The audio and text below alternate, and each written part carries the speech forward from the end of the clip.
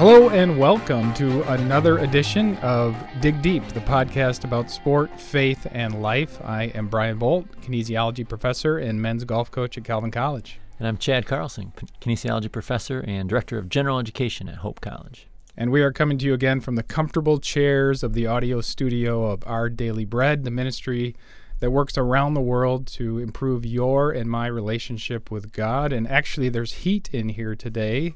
We're pretty excited about that. What do you think, Chad? Wow, yes, it's a nice counterbalance to the snow outside. How great. Yeah, no question. It has been cold and the snow has arrived. Time to get your skis out. Time to do some of that shoveling that is so dangerous. Actually, my son has a job shoveling before school. He's a senior in high school.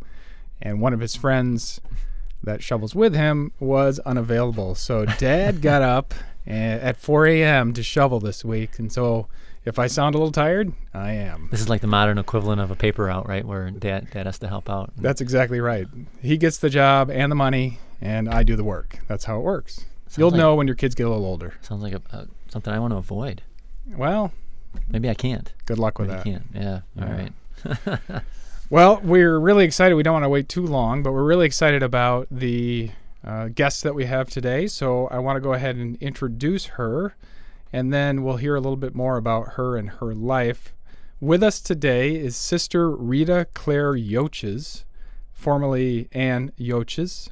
She has a title, way better than our titles. You bet it is. It's an awesome title. She is called, at least in one publication, the Football Nun. And I don't know of any other football nun. That's fantastic. Sister Rita Clare, thank you for coming on the show. You're welcome. It's good to be here. So we don't know a lot about just you. We know only about the sort of the football nun part of you, and we'll get to that. But could you just give us a little history on where you grew up and kind of where you are now? Yeah, I grew up in Dearborn Heights, Michigan, right outside of Detroit, and have an older sister and a younger brother. And my dad was always my coach in all my sports, and my mom was always my biggest cheerleader. And we grew up in the faith, Catholic faith. We went to Catholic school all 12 years and went to church together as a family every Sunday. We didn't really talk about God too much in the home. It was just kind of like a way of life, but it's not like we necessarily prayed together much, especially because we were all running in every different direction, playing every different sport at night in the evenings. Just had a great time playing every sport you can imagine under the sun as a kid: basketball, softball, soccer, volleyball, golf, and anything I could get my hands on. And we won 2 state championships in high school in basketball at Divine Child. Mm-hmm. And I earned a full-ride scholarship to play basketball at the University of Detroit Mercy. Also played a lot of AAU basketball on the national level. And, I got my degree in sports medicine, so kinesiology professor. Love that stuff. There you go. I was an athletic trainer and strength and conditioning coach for 9 years before I became a religious sister. And it's at that time after college, I went to the University of Notre Dame to be a strength and conditioning coach right after graduating. And that's when I heard about tryouts for women's professional football and decided I should probably try that out. And then I moved back home to Detroit to open up a training facility for athletes where we did speed and agility training. And I played for the Detroit team for 5 more years. Right, so the Detroit Demolition, I'm going to jump in right there. There's so much fun stuff that's in that story. Thanks very much for that quick summary, and then we'll get to kind of where you are now. So the Detroit Demolition, no longer in existence. Can you tell us a little bit about that team? Yeah, it was 70 women from all different backgrounds, economically, faith, morals, beliefs, and we were from all over the state, and we even had some girls from Canada on our team. And so women I would have never met and never been friends with unless it was for football. And I was coached by Tony Blankenship, who played at University of Michigan, and he was one of the best coaches I've ever had in my life. And he just somehow knew how to bring all of us women together and teach us a sport that none of us had ever played before, to the point where we won 4 national championships. And it was it was even playing ground because nobody across the nation had ever played before. So to be able to do that with those women is football. I mean, everyone's so important. You need the big girls, you need the little girls, the fast girls, the tall girls. So it was so neat to see kind of why men talk about this sport and love this sport so much. It's something I never understood because I never played. But when you're working like that hard with 11 people to get across the goal line and every movement matters, it just bonds you. And then there's just an excitement and a power behind, each play too because of that. So can you describe to us, male football is pretty well known. Female football is less well known. What are there major differences between the two? I mean, you're running the same, similar plays. Probably Coach Blankenship, who grew up and was a large part of football culture in the state of Michigan. Needless to say, that was what he knew. So, are there major differences between the female game and the male game? Yeah, no, I mean, we played NFL rules. The only difference was we had a smaller ball because our hands are smaller. But yeah, definitely all of our plays and setup was the same, and all of our coaches were men, and they had only, played and coached men. And so, yeah, everything was the same. I'd say the only difference is maybe our quarterbacks couldn't throw as far, but our quarterback was pretty sweet. She played softball at Western Michigan and was a really, really good athlete. So, but yeah, I'd say maybe the long ball, the Hail Mary pass wasn't as easy in our game, maybe. Yeah, pun intended there. Yeah, so outstanding. So when I think about this football experiment, because ultimately it didn't last, at least in here in Detroit, 70 women. Was it hard to get people to come, hard to talk people into trying this, or was it really easy, everybody just waiting for it? Oh, yeah. I mean, people just showed up for the tryouts out of the woodworks. And fans came, too, because they had never seen women play football. So I only had probably about 100 fans at my college basketball games. But with the Detroit Demolition, we'd have between 1,000 and 2,000 people coming to our games, which was exciting and fun. But, yeah, definitely anybody and everybody came out. I think some women who were too big to play other sports got excited because there was finally a sport for them, and then some other women who had been football fans their whole life and kind of had played flag or fantasy football and been to watch super into the NFL. A lot of them came. I mean, I knew nothing about the game, but a lot of these women knew a lot about football. So you have this quite conventional childhood or upbringing that you described to us, playing a lot of sports, a brother and sister, family that's into sports. You follow, at least from a kinesiology perspective, a pretty conventional professional career after graduation where you're getting into strength coaching. That's nothing out of the norm. And then all of a sudden, it changes. It seems like it changes to football. That's much less conventional, and the decision you made since then. But can you talk us through what was it like to make this decision to enter football when you had such a robust sport background to begin with anyway? It was definitely against all odds. I mean, all my friends and family did think I was a little bit crazy, and they were just like, "What are you doing?" And it was crazy. I was working a full-time job, and to dedicate all of my free time after work, rushing around to get to practice, and traveling all weekend for the games, and playing a sport I had never played, and with some aggressive people. So yeah, a lot of people thought I was completely nuts, but I just thought nothing of it. It just seemed right, and then as soon as I got there, it seemed right to go to the tryout. I had always wanted to be on the show American Gladiators, and that never happened, so I figured this was the next best thing. So close. Exactly. So once I got there and the coaches started teaching us about the game, and we got to put on the pads and the helmets and start hitting, it just, it was a no-brainer. It was super fun. So what people might not know if they have not played football is how technical it is, how much there is to learn. Mm-hmm. Often people think that the big barrier in football is that you just run into people and ultimately see who can bang each other the hardest, but it's quite technical. How did you take to that aspect of the game? It was a lot to learn the game and then learn the plays and to learn the rules. I mean, it was a lot all at once. Again, like I said, while having a full-time job, and then that next year I moved. The first year I played for the South Bend Golden Hawks, and so then that next year I moved to Detroit, and I had to learn a whole new system of plays and a whole new way of doing things. And so I definitely did learn how much goes into the system of football. So did you have a female basketball coach at Detroit Mercy, or a male?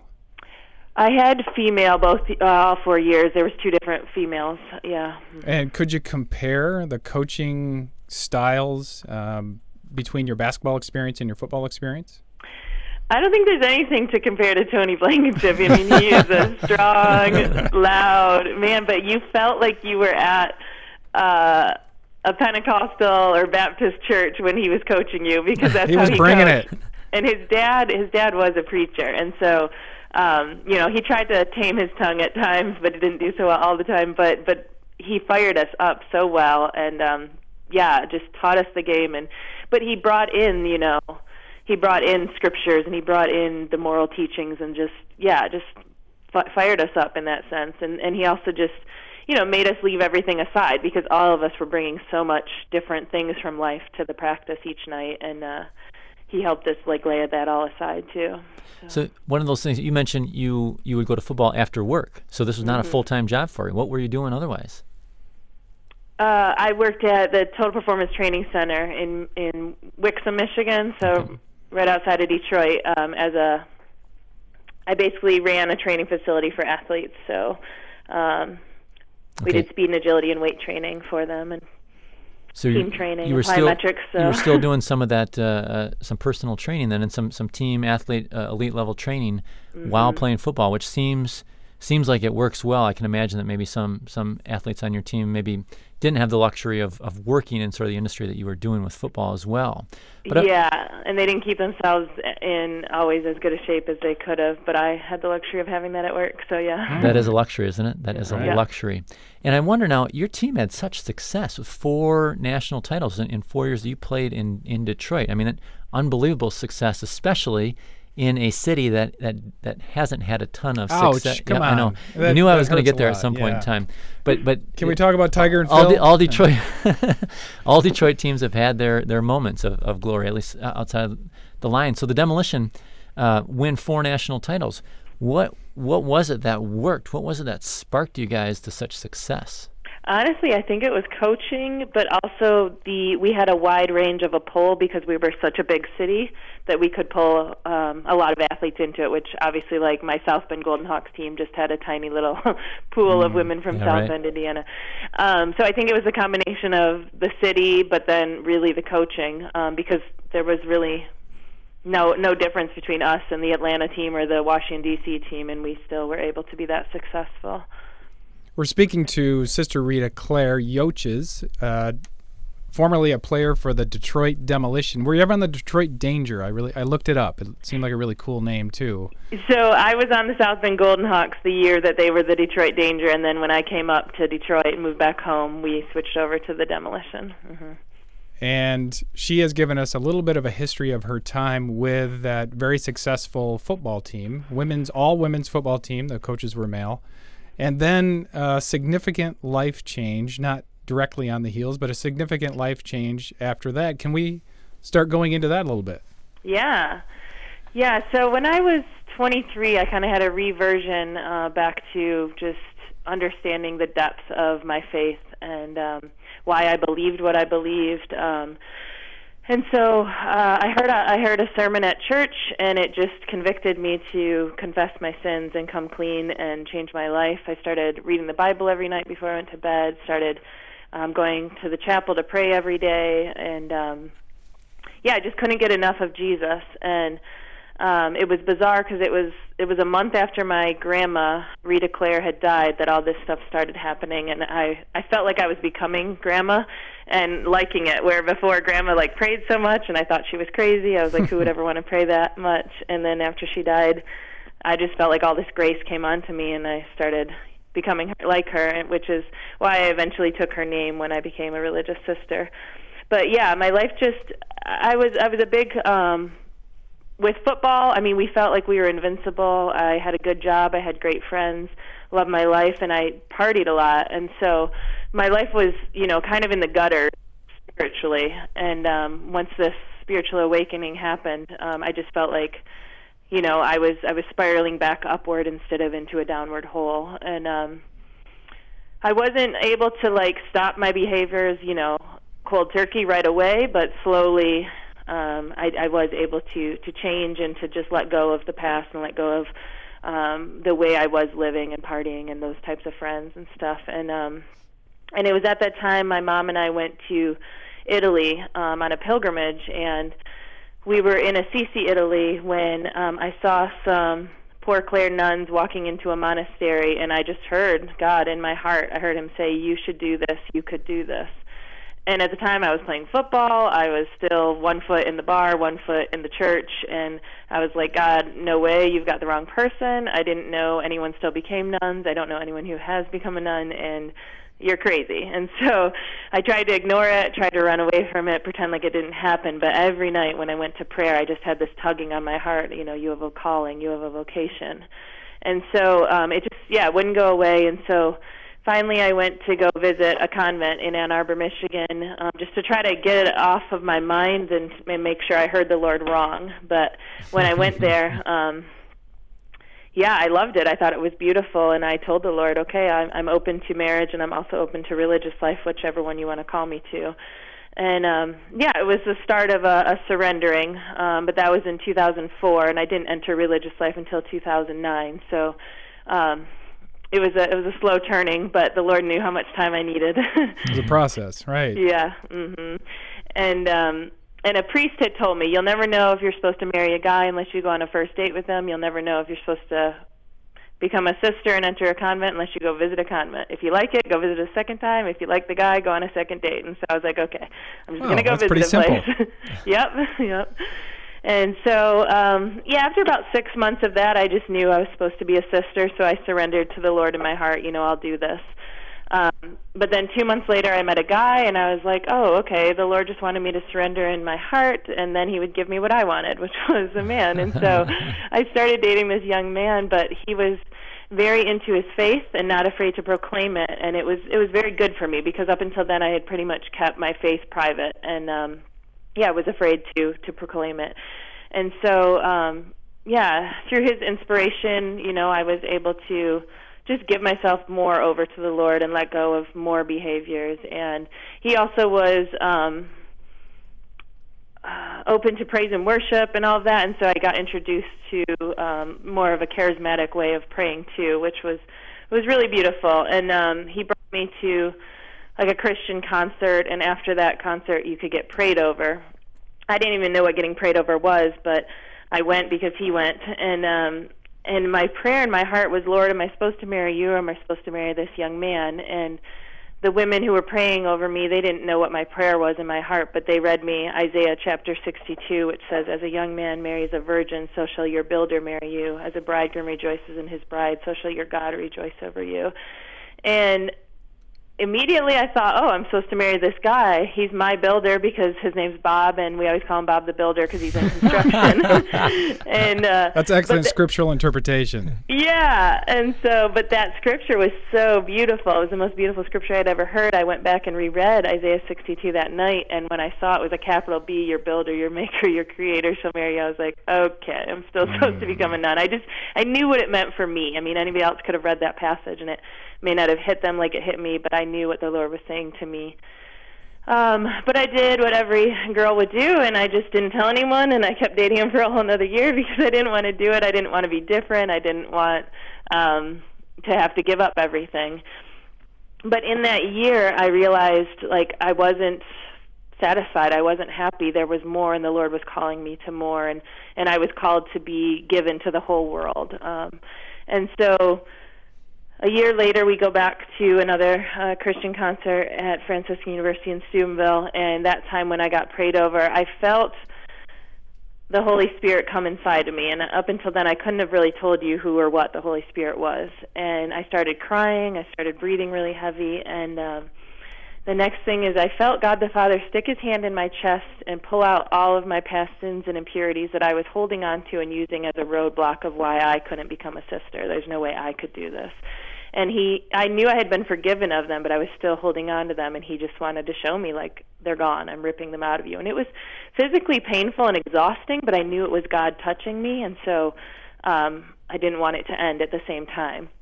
And after that, I saw an image in prayer of God wrapping me in this white, fluffy blanket, and the girls praying over me said the Lord wraps you in his blanket. And I was like, I know, I just saw that, and I had never had a prayer experience like this before.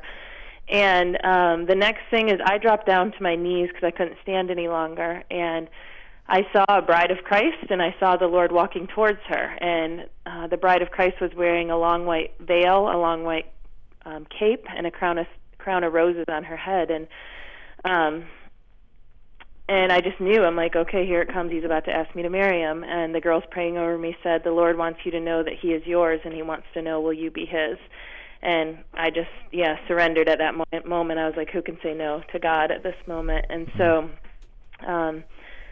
immediately I was excited. He had picked me to be his bride. But then right after that, I was like, why me? Why do I have to do this? Why do I have to give up everything? And then right after that, I just felt unworthy. There's no way I'm worthy to be Christ's bride. And the girls, again, had no idea what I was feeling, but they said to me, Lord, I am not worthy, but only say the words and I shall be healed. And I was like, okay, Lord, you've healed me. I'm worthy. I can do this. And I just laid on the ground crying my eyes out because I didn't want my life to go on, because I knew I was going to have to go home and tell everybody how much I love Jesus and quit my job and sell my house and give up my dog and sell my jet skis and tell the football teammates that I was going to become a nun. And so I just kind of wanted my life to end at that moment, but I knew I had to get up and keep moving. And so I broke up with the young man I was dating that night and just dove 100% looking into religious life. So what? No doubt that everyone that you told of this decision. So there's this moment that you described. That's this beautiful moment, but also sort of a process that you talked about that didn't just occur through one moment, even if that was the culmination of it. So you've got this process, this time, and you no doubt shared your not a change of heart, but you shared your decision with so many people, and probably the reactions were different. From different people that may have known you better or worse. Can you describe some of the maybe more interesting responses that you received? They were all pretty bad. My friends thought like I was dying of cancer, in a sense of they would never see me again, and I was dying to this world and to them. So they were very sad and didn't really understand it, and I understood because I didn't understand it until I started looking into it because of the call I received. My family was very surprised, but also very supportive at the same time. But it definitely caught them off guard. And football teammates and all the guys I worked with in the weight room and everything, most of those people either were speechless and their jaw was on the ground, or a swear word came out of their mouth. And I was like, thank you for your support. This is great. And then some people definitely tried to convince me not to do it. Telling me I'd be miserable and unhappy and all that stuff. So, out of the goodness of their heart, they were trying to help me. But, sure. But the newer friends I had through church were all very excited and supportive. Well, Sister Rita Clare, I just want to pause right here and thank you. I thought that was just the most beautifully delivered testimony I've heard in a long time. Kind of gave me chills. So thank you so much for doing that. It was so full of joy. I think you were the life of the party back then, and I think you still are. I can hear that in your voice. Absolutely. There's a great deal of joy there. And what I loved about it is just the different ways that God spoke to you through Scripture and through friends and through people praying over you and through a vision. And the Holy Spirit coming into your life and just unfolding things for you. And what makes it real is that it wasn't easy to take. It was really an authentic explanation of how we hear God's voice, and it's just difficult for us to know all the time where He's taking us. But you hung right in there, and that was it was just compelling. So I wanted to thank you for that, and I think our listeners are going to love it. A question for you now, as you have really done a monumental switch in the regular activities of life, right? You've moved from one thing to the next, and that next thing is very different than before. Can you tell us about life in a convent? Can you tell us about life in away from what would be the world. Yeah. We rise at 5 a.m. and do an hour of silent meditation prayer from 5:30 to 6:30 every morning. And then we pray the Psalms from 6:30 to 7 a.m. And then we have church every day after that. And then our work day is from 9 to noon. Whatever our ministry is, at the beginning you're studying. For the first 8 years you're in formation. So you may be having class, and you're at the monastery during those early years too. So there's a lot of cooking, cleaning, and laundry, which is hard for a lot of us who didn't either grow up that way or didn't come from an environment that we were doing that a lot. And also you're living with 40 women, and a lot of us come from the world where we're either living on our own and it's very individualistic, or you're just not used to sharing everything. And nuns don't argue with each other, right? They're all happy all the time, right? We ask forgiveness every night at night prayer, which keeps us sane. And we also have hours of silence, which helps us too. Prayer and silence. I'm going to write that down. I think that might help everybody. That's a good plan. Yep. And so, my particular Franciscan community, we do a lot of work with the poor, the sick, and the unevangelized. So we'll work with college students, and then also giving retreats or talks. So that might be your ministry, but we always come back and pray, usually praise and worship or a rosary at noon, and then we go back and work from 1:30 to 4:30, and then we have another hour of prayer from 5 to 6. Some silence, and then some praying of the Psalms. And then we have dinner together, dishes together, and then at night we either recreate or study or have some free time before we pray night prayer. And so, it's, no TV, no cell phones, it's a shocker to a lot of us. It's kind of like a detox.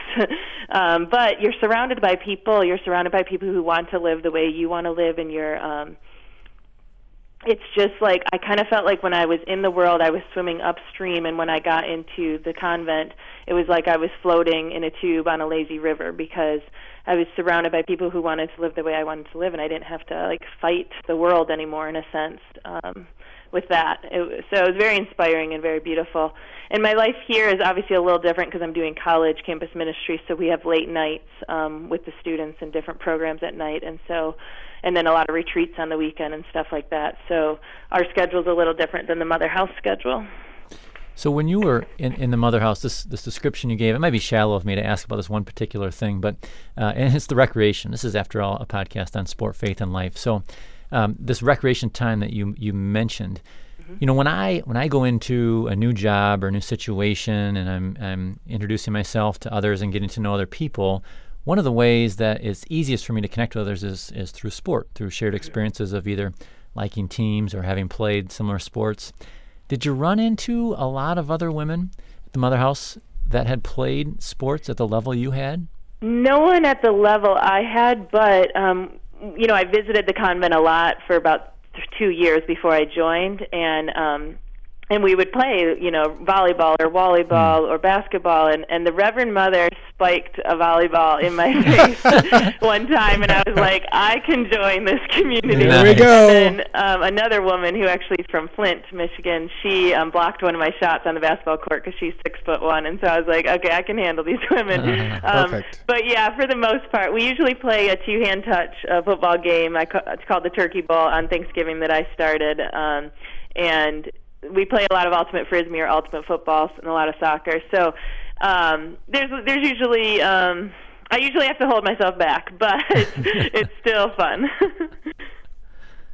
So, Sister Rita Clare, thank you so much for all of the information at this point. I'm wondering if there's something that you want to say or something that you want to try to connect on this particular podcast, just because you've had such a unique background. I'm wondering if there's something that you'd like to think, sort of describe as you think about the world of sport, and maybe as you view it from your life as a sister. Yeah, I mean, I definitely have experienced the freedom of not being, in a sense, attached or addicted to sports like I used to be, because we don't have TV.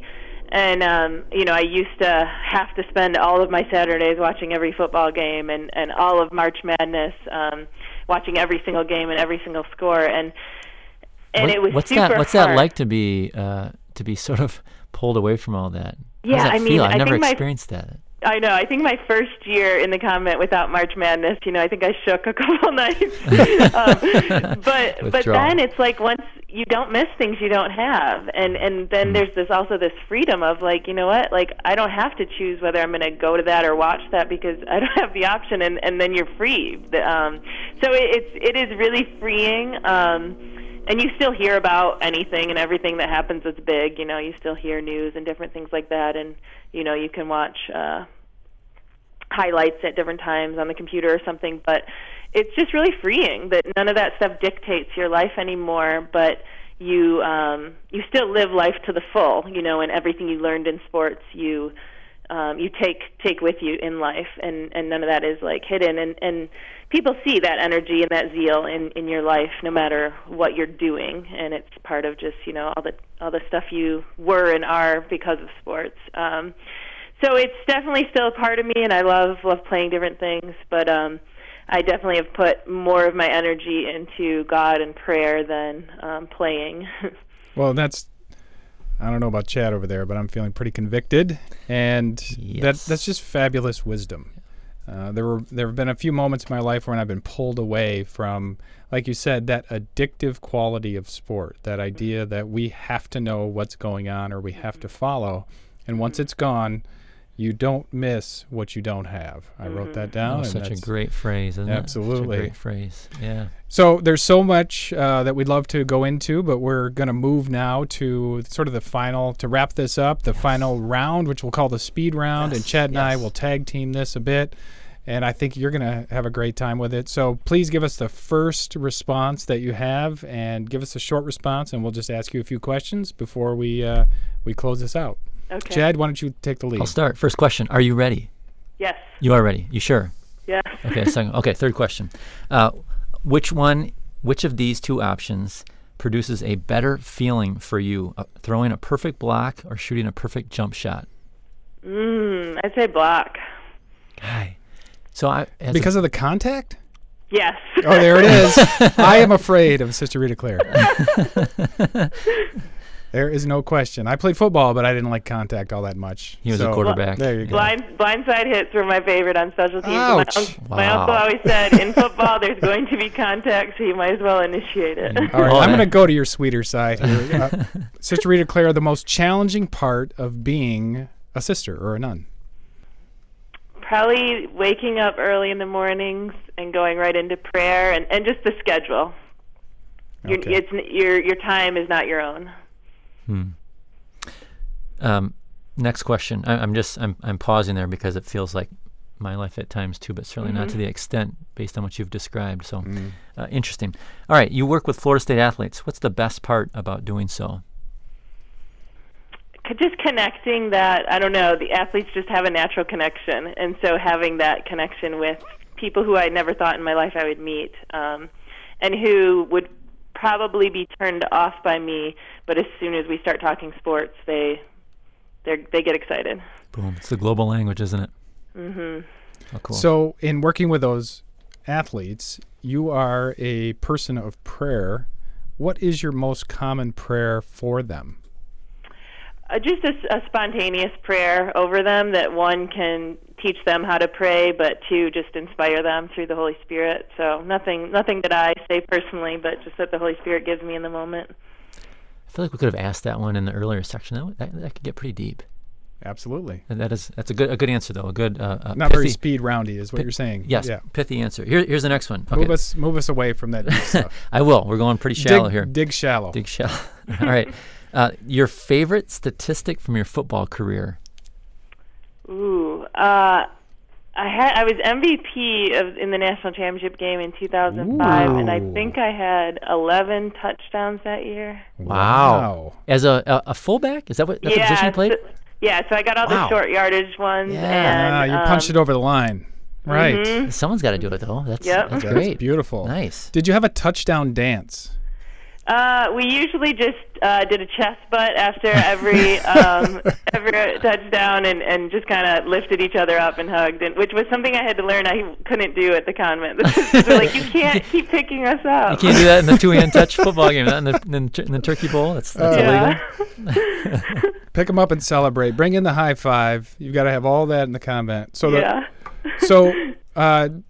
for most of us, we have a vision of a nun because it's so horribly stereotyped. What are the worst nun puns and stereotypes?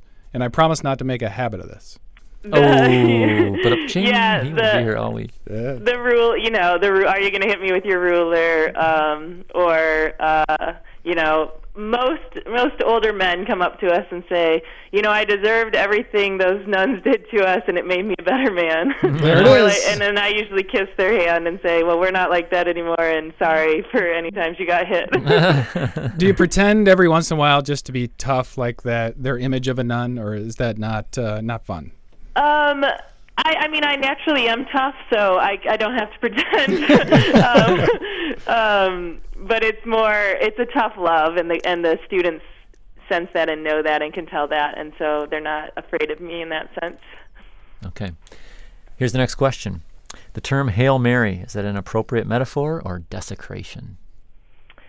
It's fine. It's fine. You mean for a football pass? Yeah, well, the term, in the way that we use it, the way that we think of it. Yeah, that was a Hail Mary. Right, yeah. Right. In football, it's the deep pass, right? Yeah, yeah.